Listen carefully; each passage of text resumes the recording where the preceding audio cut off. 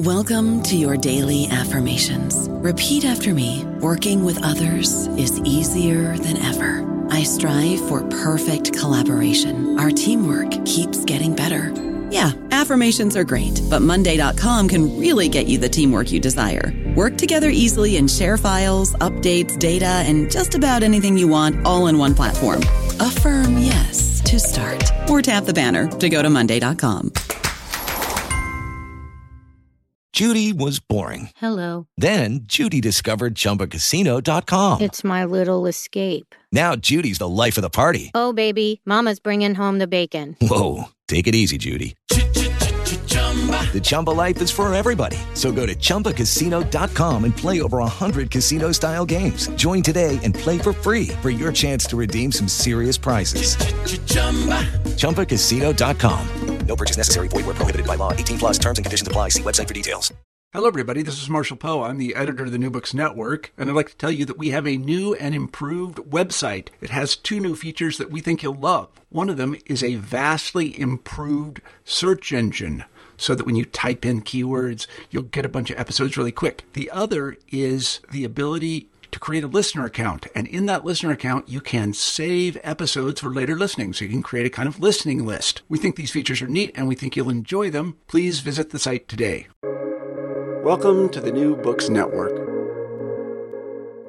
Hello, everyone, and thank you for tuning in to this New Books Network podcast. My name is Catriona Gold, and I'm a PhD candidate at University College London. Today, I'm privileged to be speaking with Helen Steele and Alison, who, together with 3 other women, Belinda, Lisa, and Naomi, have written an incredibly important book entitled Deep Deception, The Story of the Spycop Network by the Women Who Uncovered the Shocking Truth.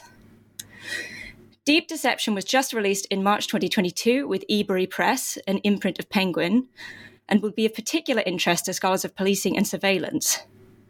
The book is about these 5 women's experiences of being manipulated into serious long-term relationships with men who posed as activists, but were eventually exposed as undercover police officers tasked with reporting on these women and the activist groups with which they're involved.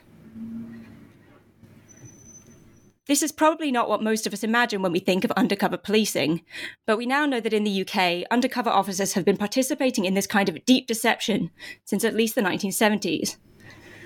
And the reason we know that is because of ongoing detective work, campaigning, and court cases spearheaded by women who were exploited by these officers, which of course includes the authors of this book. So, Alison and Helen, thank you for your work, and thank you for joining me here today. Thank you. Thank you for inviting us. Okay, well, in the 1980s, I was involved with environmental and social justice activism. I got involved with a group called London Greenpeace in 1987, and not long after I got involved with that group, a guy started coming who called himself John Barker. He had a van, which was quite unusual in those times, and he started offering to give people a lift home from the meetings, which we all thought was a very kind thing to do. And over the course of time, I was usually the last to be dropped off just because of where I lived relative to everyone else. And we chatted on the journey and we became closer. And then John lent on me. He told me that he lent on me for support after he told me that his parents had died. Initially his dad died, and then a year later he told me that his mum had died. And he borrowed money off me to go to her funeral, which was supposedly in New Zealand. And we became much closer and started a relationship. And we actually moved in together and talked about starting a family. And he told me that he loved me deeply and that he wanted to spend the rest of his life with me. And then after about 18, and he said that he wanted us to have children together, and we were kind of making plans for, moving out of London and living together and so on. And then after a little while, he started seeming to be going through some sort of a breakdown and disappeared, and then he came back, and this kind of breakdown process went on for a prolonged period. and was really distressing at the time. And then he disappeared altogether, and it didn't seem to make sense. And I was very worried about him because he seemed to be going, I was worried he might even be suicidal. And so after he disappeared, I tried to track him down by, following any of the clues that I had about who he was. And pretty much everything I investigated turned out to be, I came up against a brick wall, and it turned up to be false. And so I started to worry about who he was, and then I wanted to know, I investigated things like the deaths of his parents, and then they turned out not to exist. So it was becoming increasingly worrying. A couple of years later, when I was involved with the McLibel trial, on the way home from court one day, I went into the registry of births, deaths and marriages, and when I looked through the death records there, I discovered that he had actually been using the identity of a child who died when he was 8 years old. And at that point, that kind of threw my world into disarray, because you think you know someone really well when you've been living with them for, any length of time. And I didn't even know anything about him. I didn't even know his name anymore all of a sudden. And it threw all my other relationships into doubt. And so I tried to carry on investigating. When McLibel was over, I tried to investigate more. And eventually I found his marriage certificate and his real name, and discovered that he'd been a police officer at the time he got married, and he was still married at the time I had the relationship with him.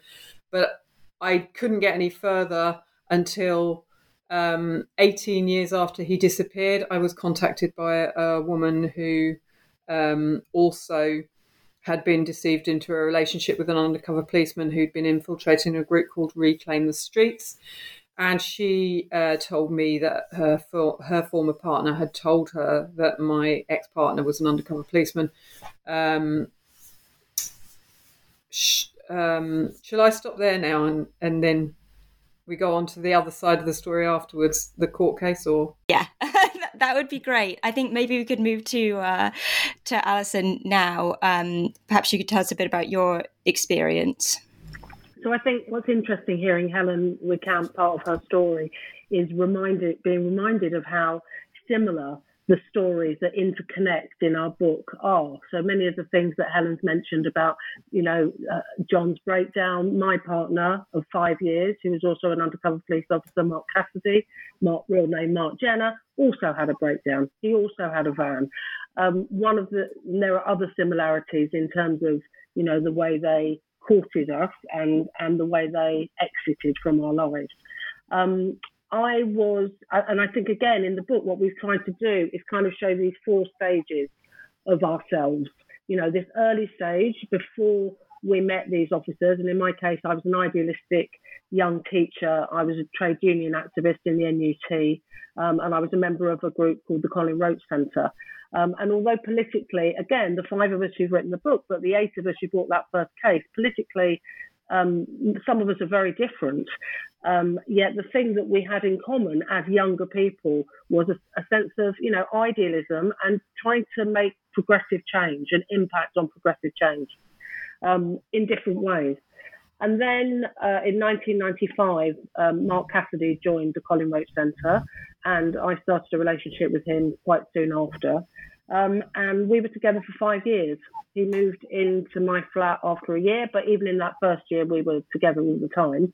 And it was what I thought was a very fun, happy, exciting relationship. We travelled together. We went to Israel and Vietnam and Thailand and Crete.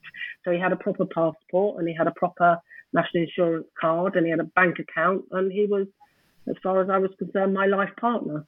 So much so that towards the end of our relationship, in the last 18 months, we were in relationship counselling because I wanted to start family and he didn't.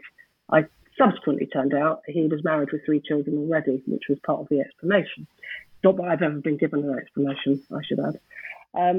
So there was that 5-year time relationship like Helen's where, I was being manipulated and deceived and, effectively abused. I didn't give my consent, my informed consent, I realise now, to that relationship. And like Helen's described with John, Mark had a kind of faked, or seemed to have a very real breakdown, and I too was very worried about him. He disappeared from my life and went to Germany, and I got a letter and a note. But soon after he went, I just didn't fit. I couldn't trace him. I was looking for him. I was also very worried about him. He'd scrubbed out the address on his grandfather's address in my notebook. He'd clearly, I had nowhere to go. I phoned his work and they didn't seem to be able to tell me where he was. It seemed too weird to have had someone who was so close and so enmeshed in my life to suddenly not be there, or for me to have no contact with anyone he knew or knew where he was.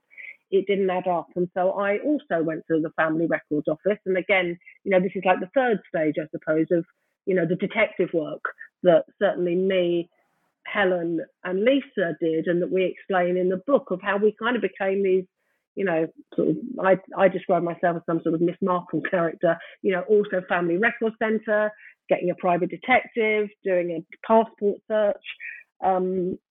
And I met Helen, and unlike Helen, who didn't really tell anyone about her searches, I told anyone who cared to listen. And then Helen and I met in 2003 and talked about our suspicions. And at that point, I'd already felt, okay, I knew the answer to this. Helen gave me a bit more information that linked with something that I knew that made the puzzle fit a bit more. And at that point, I thought, okay, my relationship was with a state agent, a member of Special Branch, but I'm never going to find anything more. And then, I carried on with my life. I was fortunate enough to meet somebody else who I grew up with, because I think if it hadn't been someone I grew up with, I wouldn't have trusted a new person, because, as Helen said again, the impact on your ability to trust is phenomenal. The world is suddenly a very different place. But I was able to connect with this person. And then I was able to start a family. And then, like 7 years later, I'm still looking occasionally on the internet for undercover police, or, Mark Cassidy, Mark Jenner, because he's made a mistake with a credit card, which again is written about in the book. And I had that name in my head as Jenner or Jenkins. I wasn't sure. But then I saw at the end of 2010 on a independent kind of media news site, the unmasking by Lisa of Mark Kennedy, Mark Stone. And at that point, I, reconnected with Helen, and that's how, the eight of us came together, and brought the legal case with Harriet Wistridge. And then from that, we've been able to build a campaign and support group and work together with other people who've also been spied on, women and people more widely, to hopefully, not to have exposed, one of the biggest scandals in British policing. And we hope that this book, we hope that Deep Deception goes some way to, to reclaim the truth, but also act as an inspiration for people that, yes, terrible things can happen, but collectively, with really good people on your team, you can turn things around sometimes, or certainly start to. Yeah, I think one of the things that really does come through in the book is the way that you went about, not righting the wrong, because you can't right this kind of violation, but you went about seeking justice, and teaming up with each other to do that. And again, as you've said, across different sort of political persuasions, to do that in a way that's really, really impressive kind of solidarity. We don't always see that much of on the left as well. So I think it's really inspiring how you came together to fight that. I think for a lot of people listening, the main question now might be, okay, why? Why did these men target you in this way? Why did this happen? I think the cruelty is evident, but what was the broader context here? I mean, who was behind this ultimately? I mean, I suppose you can't say ultimately, but who were these men working for? What was their goal in doing this? The fact is, we don't know. So it's all kind of supposition, because we've had so little disclosure, if any. And there are different, their argument is it's public order. I think it's a form of, it's akin to the Stasi, isn't it? It is a hoovering up of all information and intelligence across the left for decades. You know, these units go back to 1968.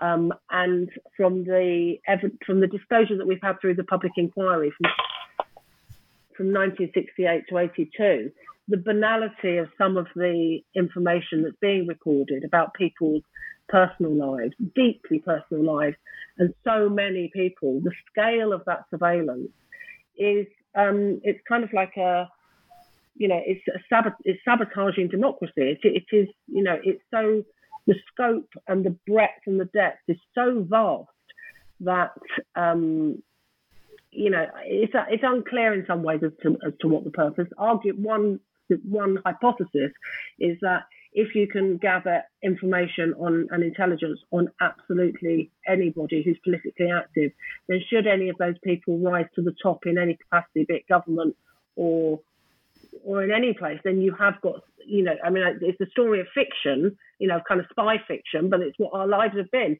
That, you know, here's the piece of paper that says you did this, you were involved in this activity. Are you really a reliable candidate to stand for, you know, whatever position in government you might be standing for? Is one possibility. The other is to sabotage and control progressive movements for change. Again, there are debates within the different movements, I think, about the impact that the undercover police have had in that respect. But personally, I feel that has been an impact. I think that certainly in some areas, I think they have kind of impacted on the agenda, and they split movements. I mean, I've got personal experience of that, really, where Mark would kind of, you know, say one thing to one person and something else to someone else. So I think I think that their role was, you know, destructive and an assault on democracy. And it's shocking that people don't really seem to care that much. Many people don't seem to be that bothered by it. I just wanted to come back to why we brought the case, because it's kind of connected to this issue. So as Alison said, Lisa exposed the fact that her current partner at that point in time, she discovered he was actually an undercover cop, and that was then being reported in the media as though he was some kind of rogue officer, and the police were very much keen to portray it in that way.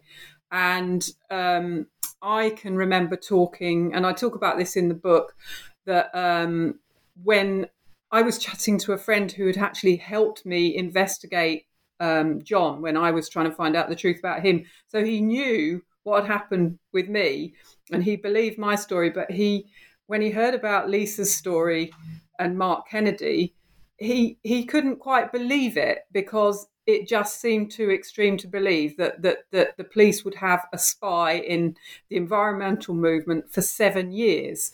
And, you know, I'd had a similar reaction with my dad when I told him I'd found the marriage certificate, and my dad had said, no, I think you're being paranoid. That wouldn't happen in this country.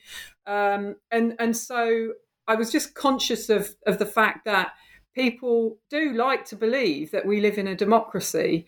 And yet here we had the evidence that actually there was completely undemocratic practices going on in order to undermine protest movements, and women were being abused as a part of that. And that was why I felt that, you know, the only way really to get people to believe that this was going on was to bring legal proceedings so that it became a kind of concrete thing that was going on, that the media could report on, and so on.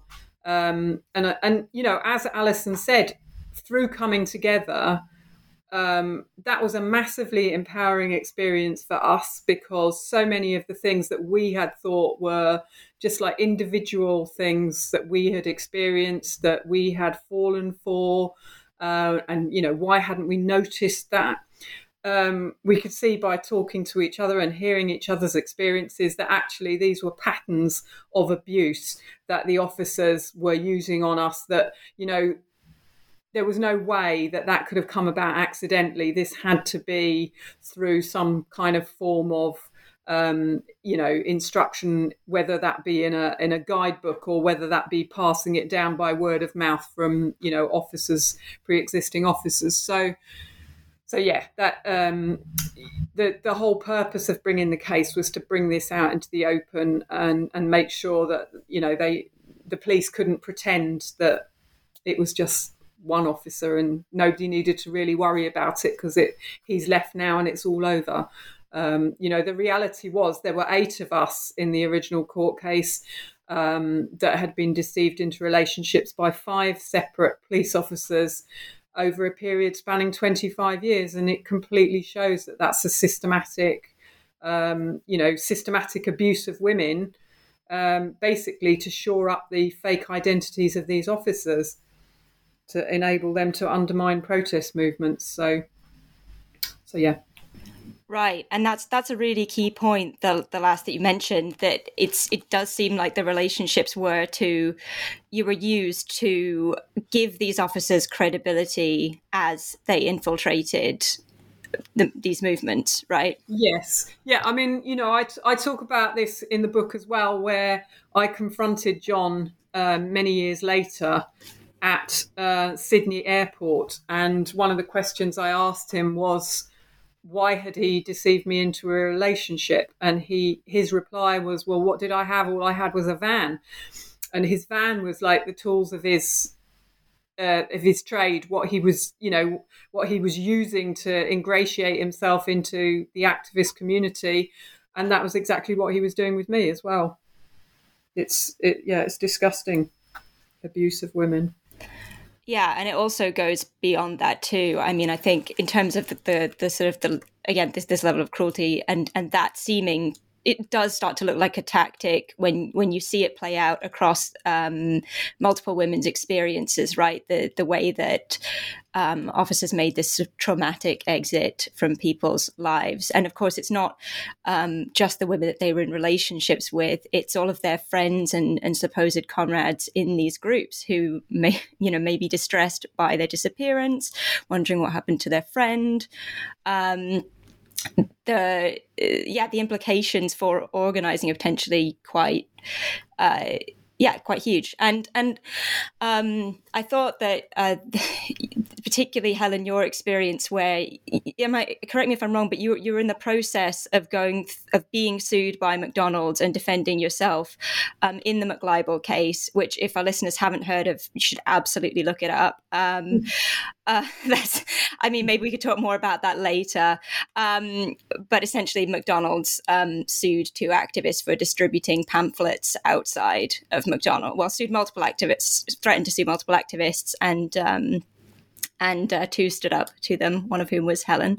And that case dragged on for years. And at the same time, John Barker was sending you these tortured letters, right? Sort of toying with you, coming in and out of your life. Is my understanding there correct?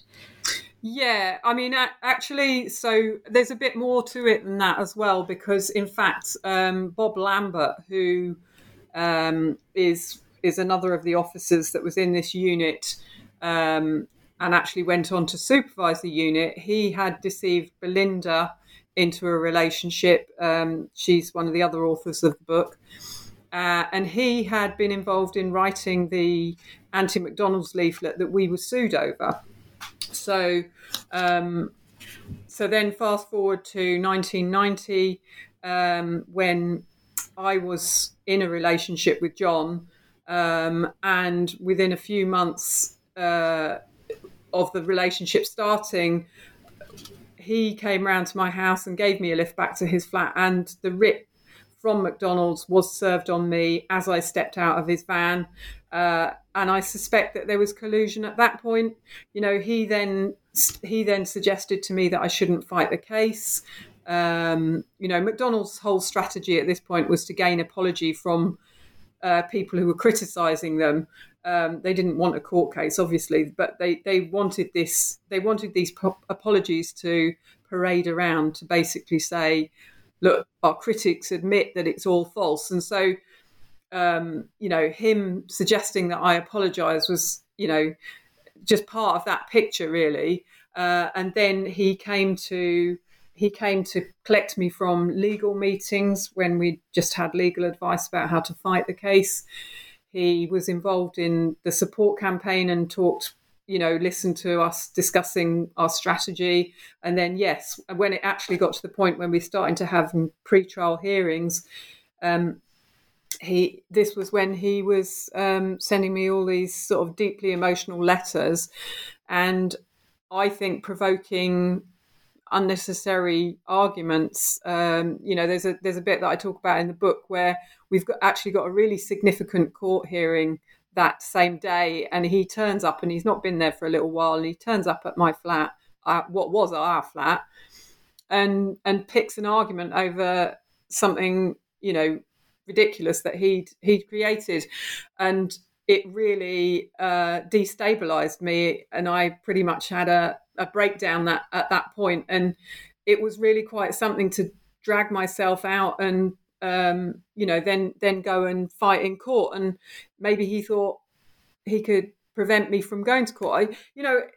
I don't know the answers to these questions. The police have still not given us any disclosure. We've had not a single page relating to, what they put down on in files about us, or why any of this was going on, who was authorising it, what our partners, were recording about us. They had access to the inside of our homes and the inside of our heads, and we don't have any answers at the moment. So, actually, that's another reason for why we wrote the book, because we want these answers, and the public should want these answers as well, as to what these units were doing, undermining movements for social progress.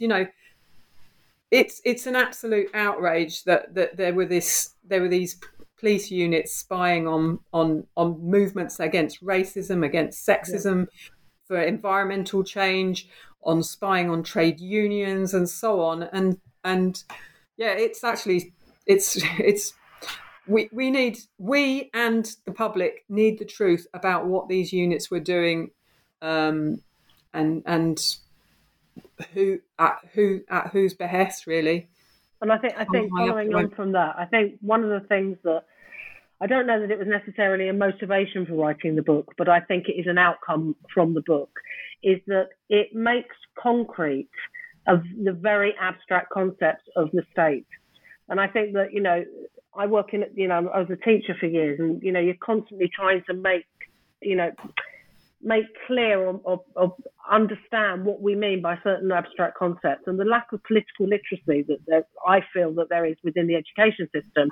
And, in a way, I think this is a book that is important as kind of people's political education, which is an inversion in a way of how our stories were told by the media when they first kind of were covered, because the way they've tended to be covered is as human interest stories.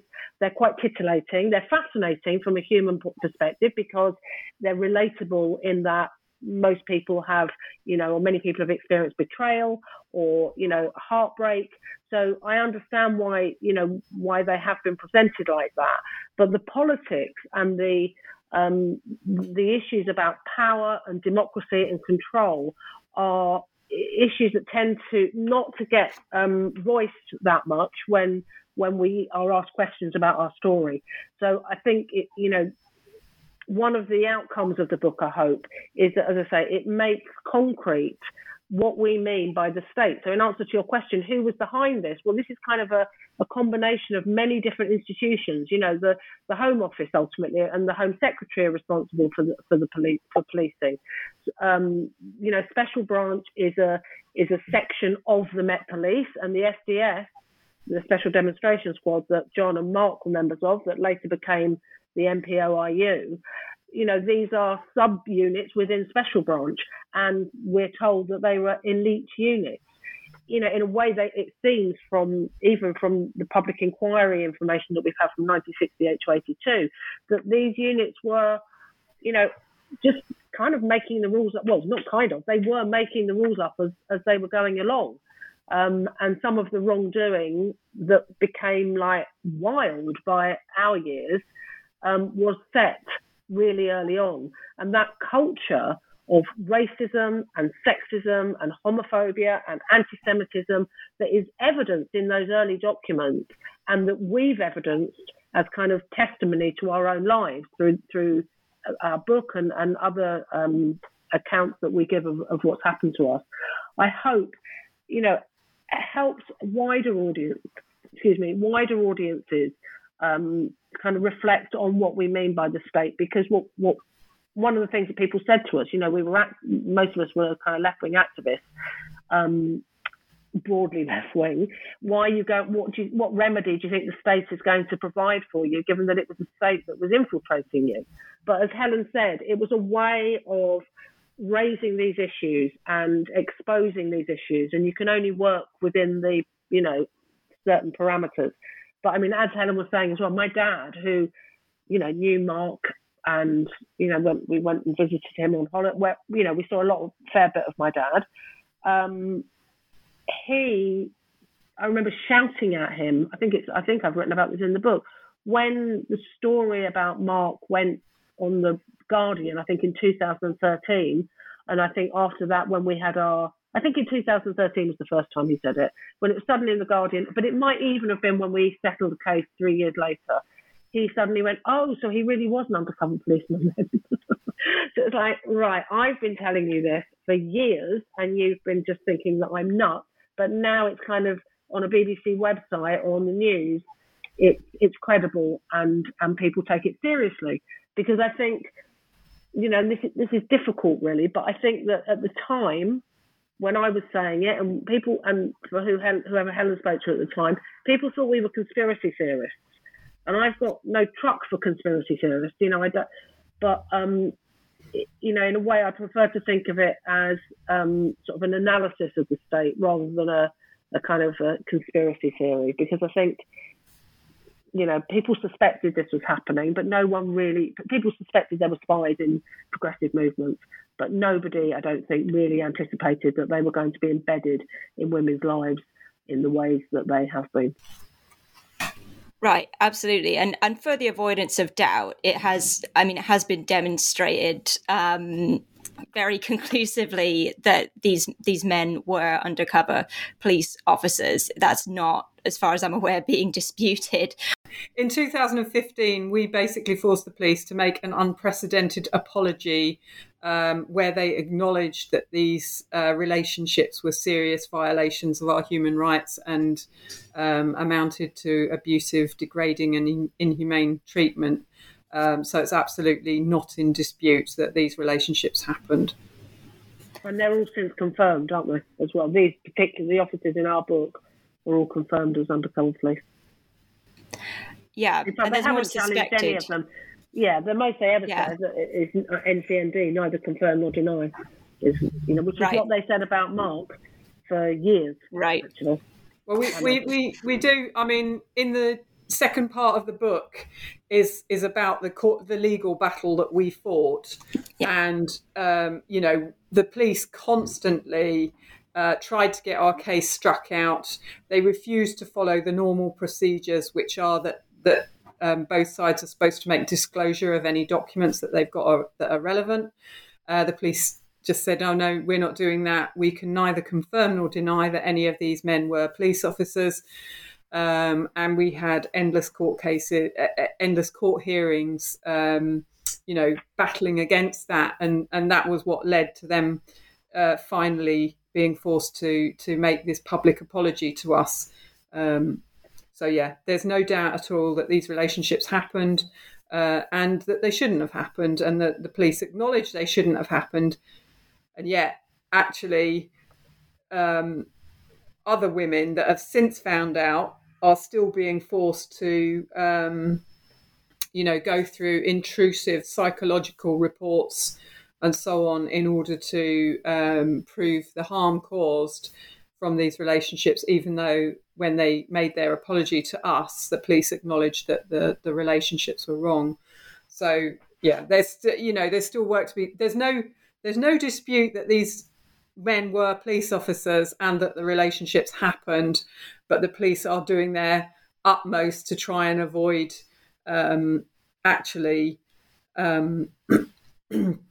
putting right what they have done wrong by giving women the answers, the truth that they need, and paying damages to women who've been really badly affected by this. And there's more than 50 women now that we know who have been deceived into these relationships. So from our original 8, there's the whole thing. And I'm sure there's more to come out as well. The reality is that in the undercover policing inquiry, a huge proportion of the cover names of these officers have been withheld. And if their names remain withheld, women can't come forward to say, well, actually, I knew him and he deceived me into a relationship. So we have no doubt that there are way more than 50 women. And it's going to be a long, hard battle to get the full truth out into the open. And in addition to the women, the 50 women who have been deceived into those relationships by the undercover cops, there's also the wives of those undercover cops. So in terms of that kind of institutional sexism, the wives were part of the operation in a way, because these men had to be married, certainly in the SDS, they had to be married in order to be deployed, because it was considered then they'd have something to go back to. So they were also used by the police effectively, yeah. Right. I don't know about you, but I'm very busy and I don't have a lot of time to cook. That's why I subscribe to Factor. Eating better is easy with Factor's delicious, ready-to-eat meals. Every fresh, never frozen meal is chef-crafted, dietitian approved, and ready to go in just 2 minutes. You'll have over 35 different options to choose from every week, including Calorie Smart, Protein Plus, and Keto. These are 2-minute meals. Factor meals are ready to eat and heat, so there's no prepping, cooking, or cleanup needed. They're flexible for your schedule. Get as much or as little as you need by choosing your meals every week. Factor is the perfect solution if you're looking for fast, premium options with no cooking required. Sign up and save. We've done the math, and this is important. Factor is less expensive than takeout, and every meal is dietitian approved to be nutritious and delicious. Head to factormeals.com/NBN50 and use code NBN50 to get 50% off. That's code NBN50 at factormeals.com/NBN50 to get 50% off. Right. So, and I mean, it's also worth mentioning, I don't know what the current numbers are. It's at least 4 officers fathered children with activists. So there are more that we know about now. And one of them is written about, not this particular, a different relationship he had, is written about in the book, right? Bob Lambert. And I think that if you think about Lambert, and also there's another officer who came through the inquiry called Vince Harvey, and John, it's true for John as well, isn't it, that we know of, just with those 3 examples, and Andy Coles is another one, 4 examples of where they went on to and the influence that they then went on to have either within policing or in associated, in an associated role. So Andy Coles became the Deputy Police and Crime Commissioner for Peterborough and Cambridgeshire, I think. And Bob Lambert became a professor at St Andrews University in counter-terrorism and intelligence. John Dye, that's how Helen confronted him, went on to be training Indian police in kind of, undercover policing tactics. And Vince Harvey, he went on to be the director of, what was it, Helen? Is it the National Crime Agent? Not the NCIS, I think, National Crime and Intelligence. I've forgotten the title, but one of the a very senior role. Yeah. So this is somebody who, had to accept at the last hearings last May that Madeleine would not have had a relationship with him had she known, would not have consented to a relationship had she known he was an undercover police officer. This is somebody who then went on to be very senior in the police force. So I think in terms of, 20, 30 years later, so in terms of how, again, concrete examples of how that institutional sexism functions and how it facilitates,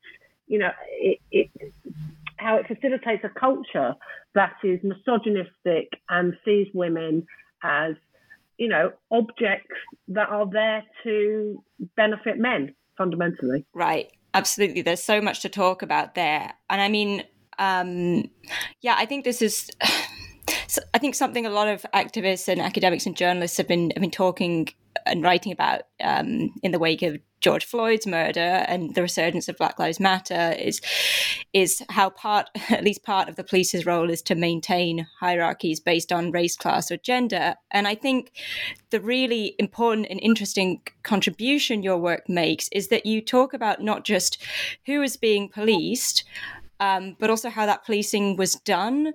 And I think that reveals really important things about the nature of policing and what, maintaining order means. And I wonder if we could go back. I mean, we could say a lot about police misogyny in London, especially, and regarding the Metropolitan Police. But I wonder if we could go back to thinking about who was being targeted. What kind of groups were being targeted? I mean, obviously, Alison, you were a trade unionist, and Helen, you were with London Greenpeace. What other groups do we know about? Well, we know through the public inquiry that at least 1,000 groups in the UK were spied on by these secret political policing units. And of those, less than a handful were right-wing. All the rest were basically what you'd call left-wing or progressive organisations, socialist groups, anti-apartheid groups, women's liberation movement in the late 60s, early 70s, the grieving families of victims of racist murder and police brutality, trade unionists, fighting for better wages and against health and safety, poor practices. It becomes like a kind of, Monty Python-esque list, the Judean People's Front, the People's Front of Judea. It's like anybody who wanted to organise politically for progressive change. I mean, the Colin Roach Centre was a combination of two groups originally, the Trade Union Support Unit, Hackney's Trade Union Support Unit when it's lost its funding from the GLC, and Hackney Community Defence Association, which was fundamentally, it was before my time, before I was involved, but it was fundamentally a police monitoring group trying to expose and hold to account corrupt police practices at Stoke Newington Police Station. We also were involved in anti-fascism, and I think anti-fascism was a big focus, wasn't it, of these, but it was everything. If you were organising politically, then they wanted to know what you were doing. And I think, it's just that the work was divvied up between Special Branch and MI5. I think some of the Communist Party was surveyed by MI5, probably Militant was surveyed by MI5, and everything else was surveyed by Special Branch and these units. And I think I was just going to say they were basically spying on anyone who might potentially form any sort of challenge to the status quo. So whether that be at the low level of an individual police wrongdoing, or whether it be at the high level of challenging the government of the day, they thought everyone should. They just wanted intelligence on everyone to try and undermine change. Yeah, and their role essentially is to kind of protect, is to uphold, is to protect capital, isn't it? I mean, and I suppose they saw some of the organisations as a threat to capital, a threat to that, or certainly. What the officers on the ground thought, though, I don't know. I mean, again, there's some stuff coming through from the inquiry, but overwhelmingly, it looks like they were having a jolly. Lots of them just seemed to be having a really good time. They were, one of the kind of recurring themes after Mark disappeared and when I was starting to suspect what he was, and very few people believed me, but then when we came together and, as we said earlier, it was in the press and people did start to believe it. Many people then were like, but he seemed to really like us.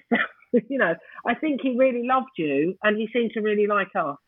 Well, and until I found out that he was married with 3 children, which I didn't find out until about 2011, I allowed myself to believe that maybe he loved me. But he was still, sabotaging our movements. Once I realised that he was married with children and really got together with the other women, and like you said, it was kind of like a consciousness raising between ourselves. At that point, I was like, oh no, these men were not capable of love in the way that we understand that concept. They were, somebody said to me recently about a triangle of understanding of sociopathic behaviour, and that these 3 points of the triangle are narcissism, Machiavellism, and sadism. And hearing that kind of gave me a bit goosebumps, really, because those are features, I think, of Mark's behaviour. In fact, when he disappeared, I went back to see, because I was in counselling with him. We were going to relate marriage counselling, and he disappeared. So we had an appointment to go to, and I went by myself. And I think I went a couple of times after, and the last time I went, I said, this is what I think he is. I think he was a spy. I think he was some kind of state spy. And she did say that, I'm not entirely surprised that you're saying that. She said, and she showed me the notes that she made on our first visit, because on my side there's loads of information, and on her side, on his side rather, there was hardly anything. He'd hardly said anything in that first kind of assessment. And she said, oh, I thought you were going to say he was a hitman or something. But she said then his behaviour is sadistic. The way that he's behaved, even not knowing for sure anything, but just that, because it's, and I think in Helen's, I know Helen's case and story, and have known it, for over 10 years now, but reading it in our book, as John's behaviour feels totally sadistic. I mean, there's no hierarchy of pain, but compared, if you had to compare the two, the way Mark disappeared, he came back, he went and he came back once, and then he went again, and that was it. John, I mean, it was going on for months and months and months. And I think that it begs questions, doesn't it, about the vetting processes for these officers and the recruitment processes, because it looks almost like the profile was, are you a narcissist? Are you Machiavellian? And are you sadistic? Yes, you got the job. Right. Yeah. And we know that this was going on as well until 2010 or 2011. Is it what's the latest confirmation we have of an active undercover? Do you know? 2010 was when Lisa exposed Mark Kennedy, but obviously the police have never volunteered. None of this would be in the public arena were it not for us exposing it. So the reality is that the relationships could still be continuing today, and we wouldn't know because the police never tell anyone that they're using these kind of tactics. And there are cases of women who came on after us, who found out afterwards, where the officer was in touch for years afterwards, dropping into their lives, messaging them. So, I mean, and they didn't know, they didn't suspect anything. They still knew them as their ex-boyfriend who had gone and travelled. So much more current than 2010. Right. Yeah. Yeah. And of course, there's so much that we just don't know. There's this massive inequality of information. Yeah. Really important. I mean, the work you've been doing on this is incredibly important. And I wonder if we could move to that. I mean, you talk a bit in the book about how you met and started talking and, began this process of, you could say, feminist consciousness raising about what happened to you. How did you then go on to campaign and sort of bring court cases? I know there's been a few. How did you go about that? Well, initially we decided that as a group we needed a sort of support campaign, because obviously it took a lot of our energy and time and indeed our money to kind of get the case underway, and then there's expenses on the way, and then we needed publicity to let people know what was going on. So we set up Police Spies Out of Lives, which was initially supporting us, but has obviously expanded to support women who discovered after that time that they had also been deceived into relationships. And then as more women, as our case became settled and more women became involved, the campaign has kind of, the numbers have grown. And so,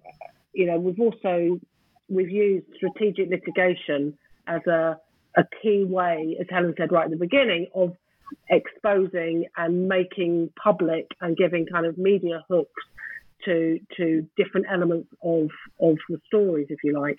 So, there was a civil litigation that we started with, and then Kate Wilson was able to go on and make a Human Rights Act claim in the Investigatory Powers Tribunal. And, Police Spies Out of Lives as an organisation were able to do some of the press and some of the media around that, and also some of the support work. But again, we also supported Monica, who took forward a case, tried to take forward a criminal case against Jim Boyling.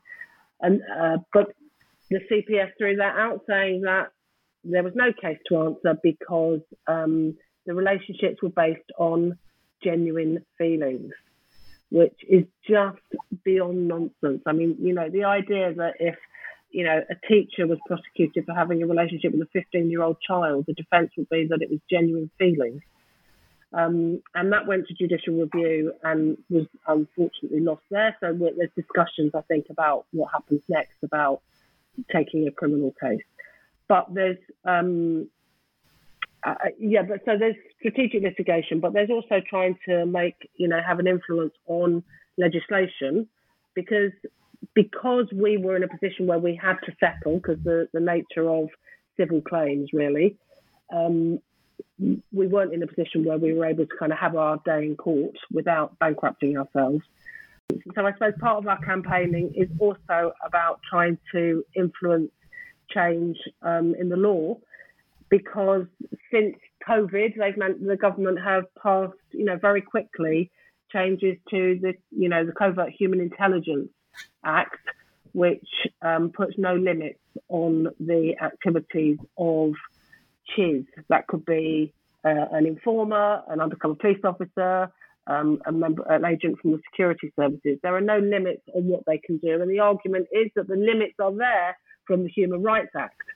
That the Human Rights Act is there to protect against being murdered, raped, or tortured. But what Kate Wilson's case proved, because she won her case in the IPT, that showed that the Human Rights Act didn't act as a protection, and the police violated, I think, five articles of that act. And finally, in terms of campaigning, is disclosure. Is give us our files. The police have had information about our cases, specifically the 5 of us who wrote the book and the 8 original women, for like 11 years. So how hard is it for them to be able to hand over our files? Because we are still in a position where we don't know. Yes, we fought for and won this, unprecedented apology from the police, but we've got no answers. I don't know whether Mark was or wasn't authorised to be at various family functions. I don't know, what was reported on me, whether it was accurate or not accurate. And,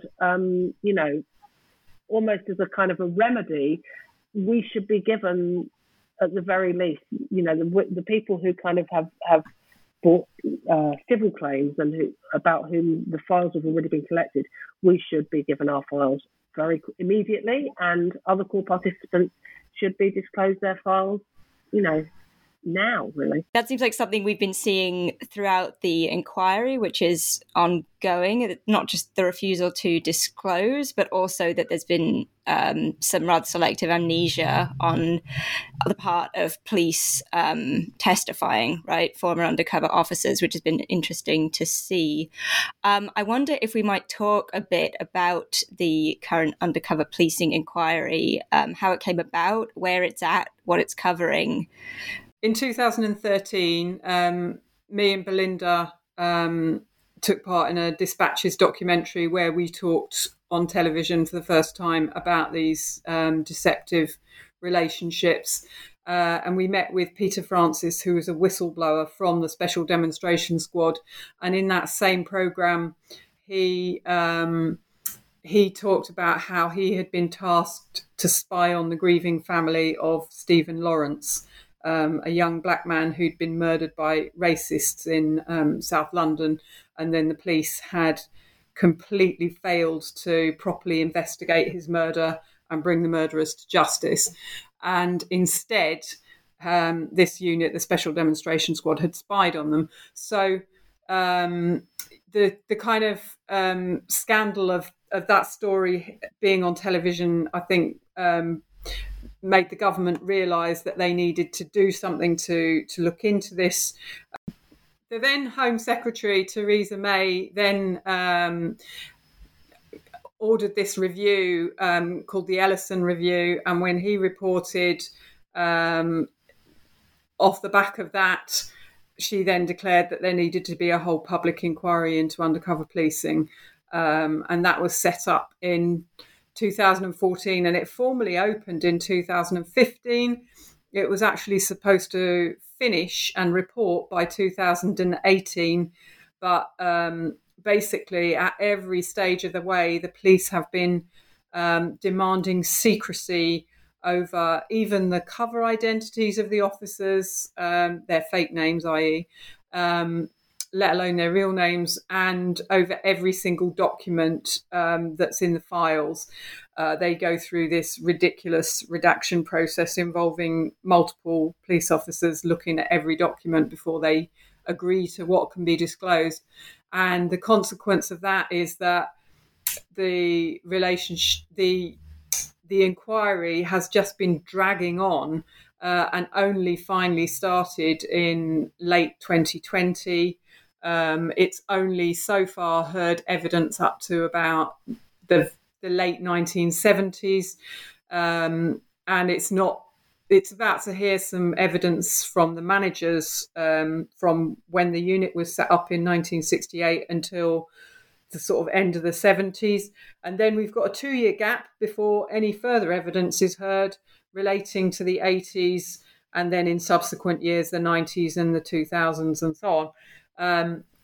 And it's now expected that the inquiry won't end before 2026 at the earliest. So, it's an absolutely ridiculous situation where the people who were responsible for these human rights abuses, the police, are being allowed to stall and set the pace of the investigation into their wrongdoing, and are basically denying justice and truth to the people who were spied on by them.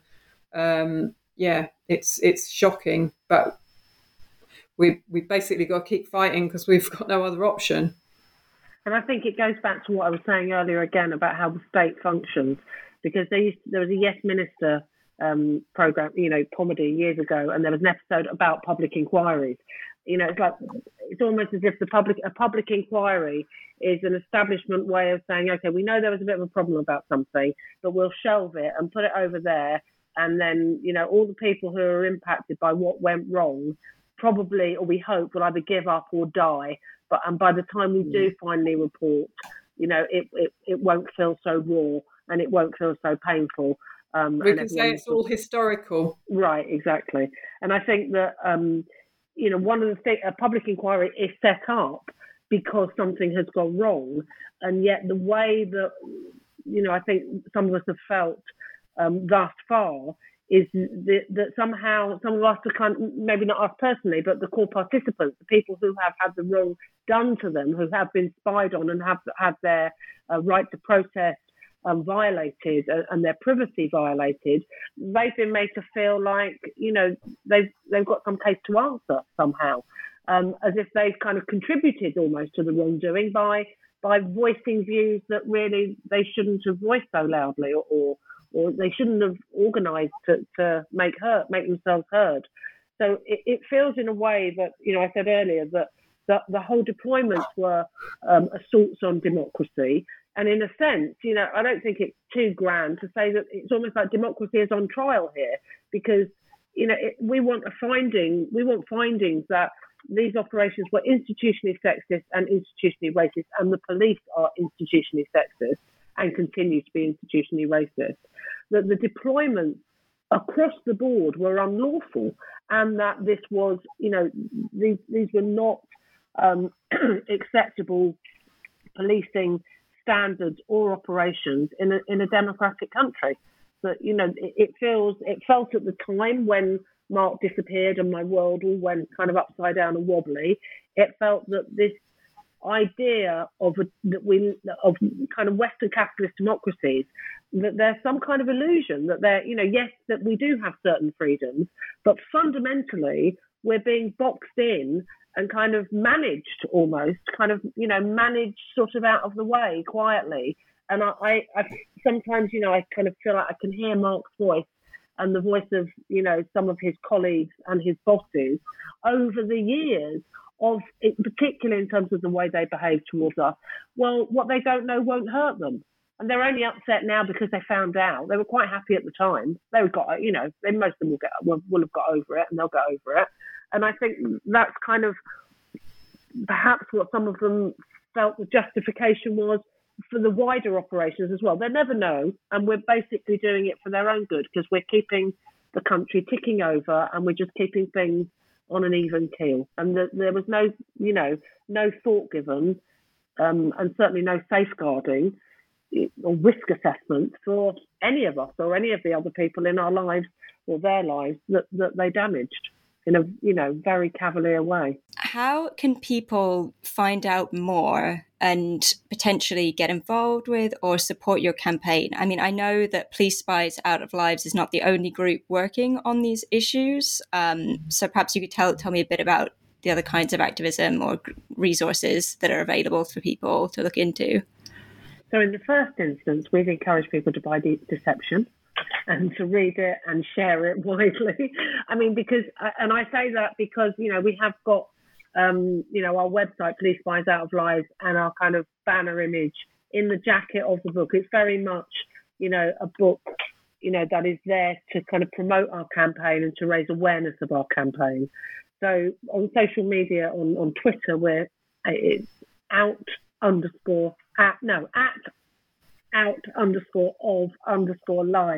And as I always say about the name Police Spies Out of Lives, we were quite traumatized, weren't we, when we came up with it. So it isn't something that necessarily rolls off the tongue.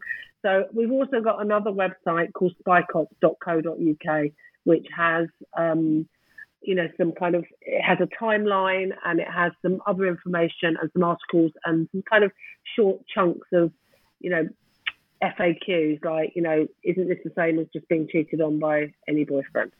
So there's our campaign work, and we are always needing funds to carry on our support work. So you can support us by donating and by spreading the word through, social media and across networks. The other groups that we work closely with is the COPS campaign, which is a campaign opposing police surveillance, and ERG, which is the Undercover Research Group, and the Blacklist Support Group, and the Monitoring Group. And then we could go on and on. There are, I think you mentioned earlier, and I think it is an absolute strength of the broader campaign, is that we have got one thing in common. There are many, many things that we disagree on across, all the different people who are spied on. But the thing we've got in common is that we had our privacy and our right to protest and are violated. And I think that has made us quite an unusual kind of united front. And I think we're probably, the police's worst nightmare, actually, because I don't think they ever imagined that these very, very secret, very closed units would be exposed in the ways that they have been. So it's, and again, the kind of echo chambers that are, that are some social media platforms means that sometimes you feel, oh, people really know about this, people really get this story and they've heard it. And then you speak to somebody like in real life and you realize, no, it hasn't reached as widely as we had hoped. So, I think for us, it's really about getting the word out there that, yes, there are historic abuses, but the impact is still very live, and the frameworks, the kind of legislative frameworks and the governmental frameworks that were in place then are still in place. And in some cases, like, to the power of 5 or 6, the capacity for surveillance compared to when I was being monitored in 1995 to 2000 to now, it's a completely different ballpark. So I think, for that reason as well, to understand, we can't understand where we are unless we know where we've come from. We can't even begin to understand the nature of surveillance today unless we understand some of the tactics and practices and aims and objectives that were underpinning those deployments that we experienced. Right, so consider that a call to action, not just for the British public, but also specifically for scholars of policing and surveillance. This is an important case. I mean, a number of cases. This is an important area to pay attention to when we're thinking about those topics. I'm wondering if you've got anything to add before we wrap up, Helen. Well, I suppose the thing that I usually like to say at the end of these events, because I know that a lot of people can find it very disheartening to find out about this level of state interference with society, movements for progress, and specifically in women's lives. And it can make people feel like, well, there's no point in trying to fight for change because, they're going to stop us. But there's a couple of things to say in response to that, which is that many of the movements that have been ultimately successful, such as the anti-apartheid movement and the suffragettes, were in fact spied on initially. That doesn't make it okay that they were spied on. They may have achieved their aims much sooner had the police not interfered with, with those campaigns and sabotaged them along the way. But it does mean that we shouldn't be defeatist. And the other side of it is that, the flip side is basically the reason that they are infiltrating these movements is because they know that when we do come together to talk about the kind of society we want to see in the future, an end to injustice and oppression and a more sustainable society, they know that when we talk to our friends, our neighbours, our workmates about those issues, that's when change starts to happen. And so really we should take heart from that and go about that and do it far more frequently, because we do all deserve a much better world. Aye to that. Oh my gosh, I have a tear in my eye, Helen. On that inspiring note, let's end there. Once again, my name is Catriona Gold, and I've been speaking with Helen Steele and Alison, who are 2 of the 5 women who together wrote Deep Deception, the story of the Spycop's network by the women who uncovered the shocking truth. Deep Deception was released with Ebury Press in March 2022, and I highly recommend that you pick up a copy at your local bookstore or ask your local or university library to acquire it. Thank you all for tuning in to the New Books Network, and thank you so much for joining me, Alison and Helen. Thank you. Thank you.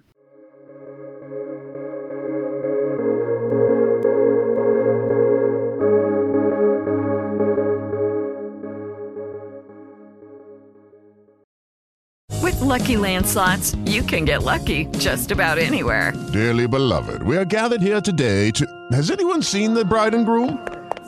Sorry, we're here. We were getting lucky in the limo and we lost track of time.